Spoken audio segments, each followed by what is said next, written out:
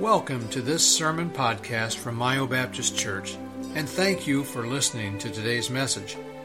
We pray that God's Word will be an encouragement to you and a reminder that the Bible has all the answers to living a successful and fulfilled life. Again, thanks for listening. We now join the service in progress.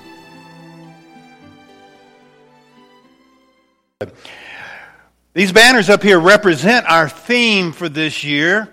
Mark 16:15, go ye into all the world and preach the gospel to every creature. That's not a request, that's not a suggestion, that's a command. Let me ask you a question, don't answer out loud. How are you doing?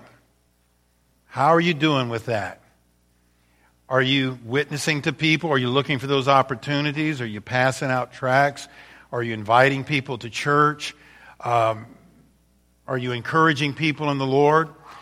You know, we're probably talking about today the two biggest areas in which we Christians struggle. The first one being prayer, but probably a close second is our obedience and soul winning and evangelism. We tend to struggle there. And thus the reason for the theme this year is a weekly reminder of the importance of what we're called to do. And I really believe this. I don't have to encourage you folks in the area that you need to pray. If you've been saved any length of time, you get it. You understand the value of prayer. And we may struggle with it, but not for a lack of understanding. And the same with this. I believe there's not one person in this room that would argue with me, no, evangelism, it's not something we need to do. It's not something we need to worry about. I think we get 100% vote on that. How important is evangelism and soul winning? I think we'd get 100% vote that it's extremely important, but yet we struggle with it. This afternoon, I want to look at a passage of Scripture, Paul recording his thoughts, and I'm calling this, Entrusted with the Gospel, Developing a Heart's Desire for the Religiously Lost. Developing a heart's desire. You're going to see in a second that was Paul's heart's desire. And we're talking about the religiously lost because while we should have compassion for everyone that's lost, it appears to me in this passage that Paul has a kind of special regard for those who are religiously lost. You know, it's one thing to have a burden for someone who is lost, but they don't care. They don't believe in God. They're not interested in God. They're gonna live their life. And sure, you're burdened for them. But it's a rhetorical question, might we be even more burdened for people who want to get it right, who are trying to get it right, but they miss it? That's what Paul's talking about here. People who are religious, but his burden for them is because they're religious but lost. Listen to what he says in Romans chapter 10. He begins by saying, Brethren, my heart's desire and prayer to God for Israel is that they might be saved. Now he's talking about Israel. At that time, for the most part, very religious group of people. But he is acknowledging here they are lost. And then he explains his burden as he further states, in other words, here's the reason I can say that they're unsaved. For I bear them record that they have a zeal of God, but not according to knowledge. And then he goes on to say, verse number 3, for they being ignorant of God's righteousness. That's not a compliment that he's paying these people. He's saying they are ignorant of God's righteousness and going about to establish their own righteousness. Have not submitted themselves unto the righteousness of God. For Christ is the end of the law for righteousness to everyone that believeth. The Jews were having trouble coming to Christ. Even though he came, even though he taught, even though he proved who he was through his teaching and through his miracles, a lot of Paul's kinspeople still rejected Christ regardless. Paul is entrusted with the gospel, and he's burdened for these people. we, like Paul, have been entrusted with the gospel. Again, up here, Mark 16:15, and he said unto them, Go ye into all the world and preach the gospel to every creature. And Paul we can use as an example today of how we ought to feel about this matter of people who are religiously lost. Paul refers to his heart's desire in this passage.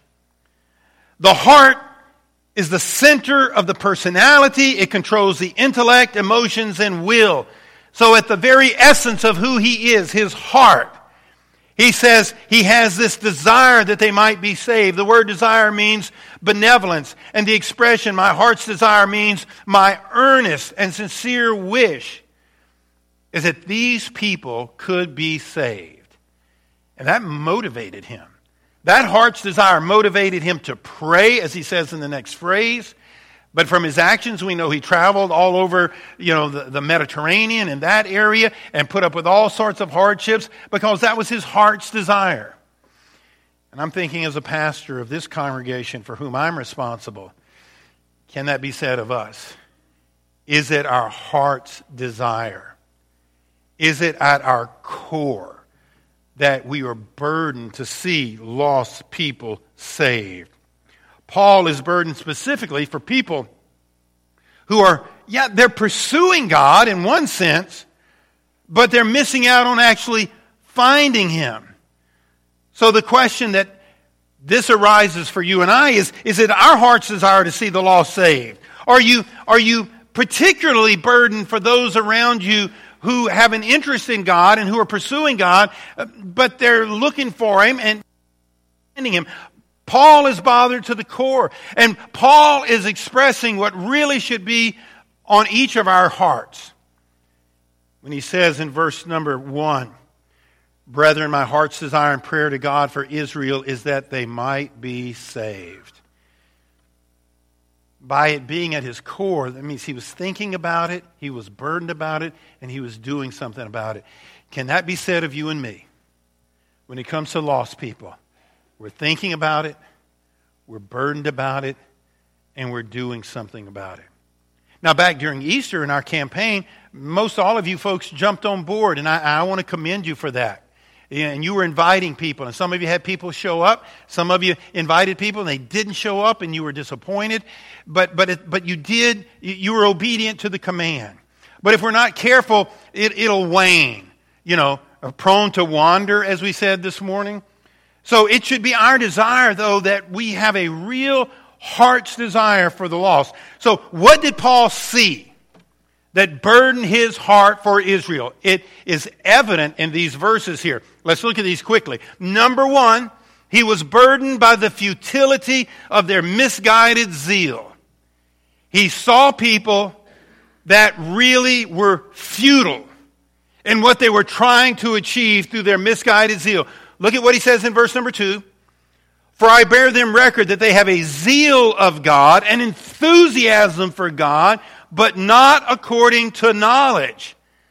They were committed to spiritual pursuits, but not based on fact, but based on fiction. Proverbs 19:2 says also that the soul be without knowledge, it is not good. And he that hasteth with his feet sinneth. Knowledge is important. Zeal in and of itself will not cut it. And just because you and I may have family or friends that are zealous about their spiritual pursuits, is it being done according to the knowledge of God's Word, or is it just some passing fad, some emotional experience that they've had? Is it based on knowledge? And there's got to be a church that gets this. Most churches today, we don't want to be judgmental. You just mention the name Jesus and you get a get out of jail pass free. No, there's got to be churches with the maturity that Paul had to recognize, glad that you're zealous for God, but it matters whether you have a knowledge or not. So he was burdened by the futility of their misguided zeal. Secondly, he was burdened by the futility of their misunderstood theology. Theology matters. And he was burdened by the futility of their misunderstood theology. For they being ignorant of God's righteousness and going about to establish their own righteousness. They were ignorant of God's righteousness, going about to establish their own righteousness. They thought that they, in and of themselves, could establish a right relationship with God through their own self-effort. They weren't looking to God just to repent of their sins and turn to Him. No, they're thinking, I can work my way. I can do good deeds. I can be a part of this particular group. Titus chapter 3, verse number 5 explains, not by works of righteousness, which is what they were doing. That's why Titus says this. Not by works of righteousness, what we have done, but according to His mercy He saved us, by the washing of regeneration and renewing of the Holy Ghost. So understand, He was burdened by the futility of their misunderstanding of theology. It's important. Look, the Bible says, study to show thyself approved. You can't be a lazy Christian. You can't be an inconsistent Christian. It takes knowledge. It takes understanding. It takes a proper comprehension of theology to get it right. And it's not complicated. But it does require, you need to think about this. You need to forget your emotions. You got to forget the pull of culture and self-will and think in terms of biblically and proper theology. Number 3, he was burdened by the futility of their misplaced confidence. He was burdened by the futility of their misplaced confidence. Verse number 4. For Christ is the end of the law for righteousness to everyone that believeth. Paul says, Christ is the end of the law. These folks have been living under the law for a couple thousand years, and they've been used to it, understood. But now they need to understand, they need to have the knowledge that Christ is fulfilling the law. Jesus is fulfilling the law.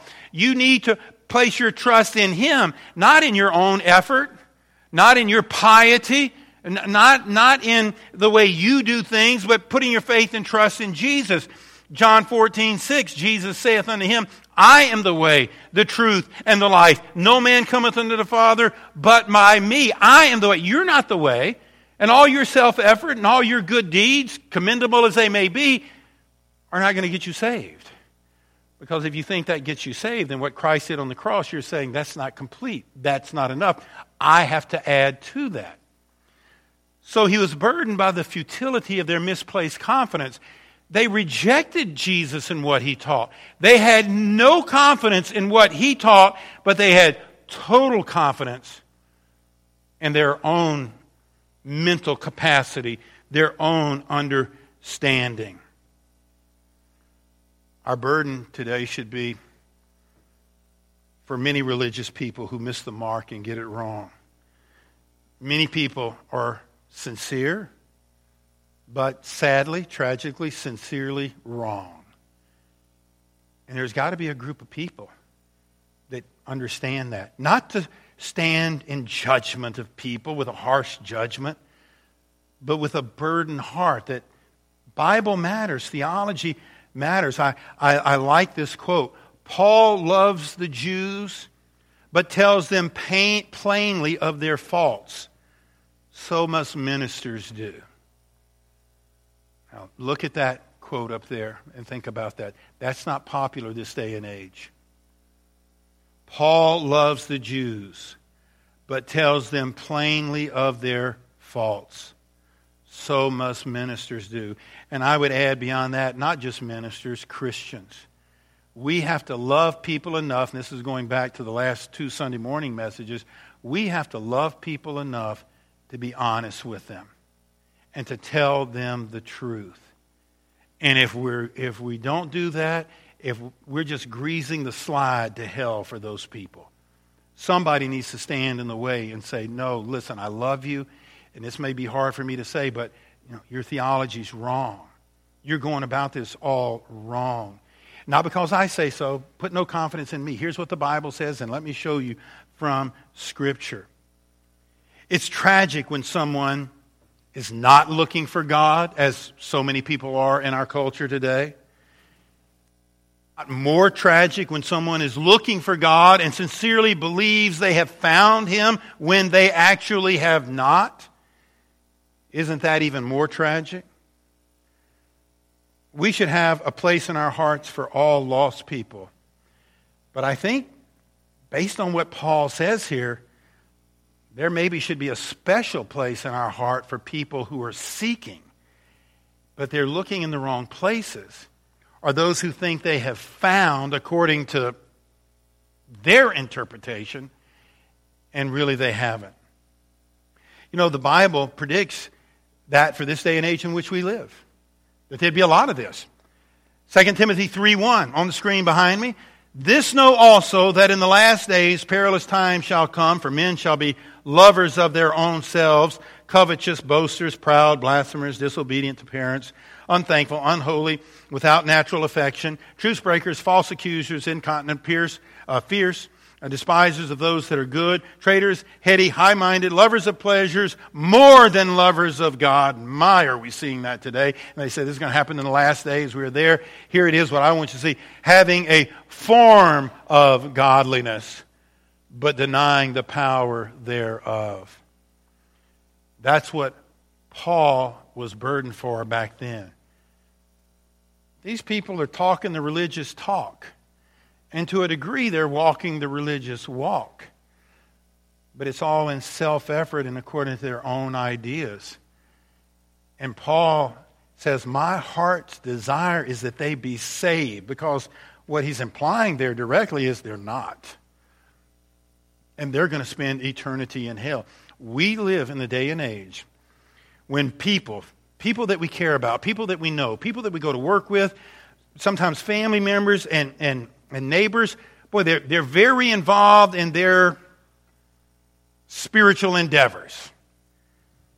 They have a form of godliness, but they deny the power thereof. They deny Christ, the power that He has to save them by putting their faith and trust in Him. And as I struggle with evangelism like I struggle with prayer, you perhaps struggle with evangelism like you struggle with prayer. I read about Paul's heart's desire, and that's there to both convict me and to encourage me. Because I need to have that same heart's desire that would motivate me to do for my generation what it motivated Paul to do for his generation. So how can we have that heart's desire? You and I, if it's not there, if your fervency for souls isn't what you know it ought to be, and it's lacking, how can you have that heart's desire, that inner core yearning for lost people to be saved? Well, let's look at that same passage one more time. It says, number one, you will have that same heart's desire as Paul when you realize very religious people can be unsaved. And how sad that is for somebody to think they're going to heaven through their good works when in fact they are not. Brethren, my heart's desire and prayer to God for Israel is that they might be saved. He is expressing that concern about people who are very religious, very sincere in their religiosity. But the danger is they are putting faith and trust in their good works. This truly is legalism. Legalism is misused often, but in its truest sense, legalism, people trying to work their way to heaven. And again, the implication is, well, Christ didn't do enough. And that's just an ungodly thought. You'll have the same heart's desire as Paul when you realize very religious people can be unsaved. Number two, you'll have the same heart's desire as Paul when you realize very religious people can be sincerely wrong. And that should be particularly burdensome. In the second verse of that passage, it says, for I bear record that they have a zeal of God, but not according to knowledge. Zeal is good to have when you have the right kind of knowledge. Knowledge would be not so good to have if you don't have any zeal. You need a balance of both. But in this case, they only had one. They had zeal, but they did not have knowledge. And you will begin to have a greater burden for lost people, and particularly those who think they are religious, when you come to realize that they can be sincerely wrong. And again, if they're not putting their faith and trust totally in Jesus Christ and Him alone, if they're thinking, by joining the Catholic Church, that gets me to heaven because I'm a part of this church, or because I've partaken of the Eucharist, or because, I go to this church where they don't use musical instruments, and they believe you do have to be baptized. There's lots of churches that add on. There's churches that take away. As much as you love those people and care about those people, unless they are putting their total faith and trust in Jesus Christ, they're wrong. Sincere, but sincerely wrong. And there's got to be a church or churches and Christians that get it. Otherwise, what's going to stop those sliding into hell? Who's going to at least offer them the opportunity to hear the truth? Number 3, you will have the same heart's desire as Paul when you realize very religious people are most often wrong because they are ignorant of biblical truth. You will have the same heart's desire as Paul when you realize very religious people are most often wrong because they are ignorant of biblical truth. That's what Paul was concerned about, verse number 3. For they being ignorant of God's righteousness and going about to establish their own righteousness have not submitted themselves unto the righteousness of God. I know of well-known preachers who, and I don't want to name names, you can fill in the blank if you want to, that have huge crowds. And they will preach some Bible, but limited Bible. And they're limited where they will go. And they're limited with what they will do. And these people stay immature babies, and therefore they're led astray. And they're not led to the truth of God's Word. Paul is acknowledging that occurred during his period of time. And from God's Word we just looked at a while ago, in the last days it's going to be even more. And then number 4, you will have the same heart's desire as Paul when you realize very religious people can come to know the truth and be saved by simply believing in Christ. The good news is, here's the good point, your heart's desire should grow and should increase in intensity when you realize those people can be saved. They may be led astray now, they may be ignorant now, but God can use me to reach them and to teach them. For he says in verse number 4, in this same passage where he's expressing his concerns, for Christ is the end of the law for righteousness to everyone that believeth. You will have a burden for these people when you realize they're ignorant, when you realize they're being led astray, but you will have a burden for them when you realize they can be saved. Somebody just has to have the courage to sit down with them and lovingly say, explain to me your beliefs. And then you could say to them, okay, you believe the Bible is the Word of God? Yes. Show me what you believe in the Bible. And see what happens. Then you can say to them, can I show you what the Bible really says about salvation? Lots of times people will say, when you sit at your dining room table with them, they'll say, nobody ever showed me that before. And you say, I know. Here's what the Bible says. They can be saved. People who will never have a heart's desire like Paul. These are people that will never have a heart's desire. And our churches are filled with people, they come to church for whatever reason. Because their family expects them to be there. They come because in their community, that's the in-church and everybody goes there and that's where you make your connections. People can have all kind of reasons. People who never have a heart's desire like Paul are people who don't know their Bible. People who lack discernment. People who think all belief systems lead to God, and more people are believing that. I study this. I stay in the know. People who are timid and lack courage to speak the truth in love.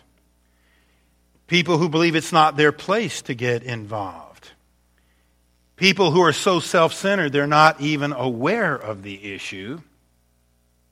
Those not in church this afternoon, there are people not in church for good reasons, but people that are, for whatever reason, could be in church, should be in church, but choose not to. Guess what? They're not hearing a lesson on being aware. They're missing it, and I commend you for being here. And then number 7, people who are petty and spiritually immature. Those kinds of people, you don't want to be like them. Those kinds of people will never have a heart's desire like Paul did. We'll close with a somewhat lengthy quote, but I think it gives us a very good perspective. Read behind me, please. We live in a day that disparages absolute truth and doctrinal precision. Amen to that. There's got to be a church or churches that get it, though. The cultural belief is that each person should determine his own truth. Have you heard that? That's extremely popular today. Well, truth is in the eyes, kind of like beauty, it's in the eyes of the beholder. Truth is in the eyes of the beholder. What's true for you may not be true for me, and vice versa. Well, that's a ridiculous statement in and of itself. So we should coexist, as the bumper sticker preaches.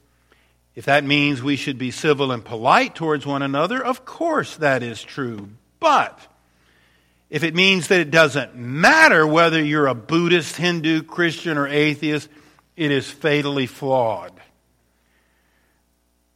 Just as it matters greatly whether you take the exact drug that the doctor has prescribed in the exact amounts at the proper times, so it matters eternally whether you believe in Jesus Christ as the eternal Son of God who took on human flesh, died for your sins, and was raised from the dead. If you are zealous for a different Jesus or a way of salvation other than faith alone in Christ alone, Paul says that, Galatians 1:6-9, you will be damned.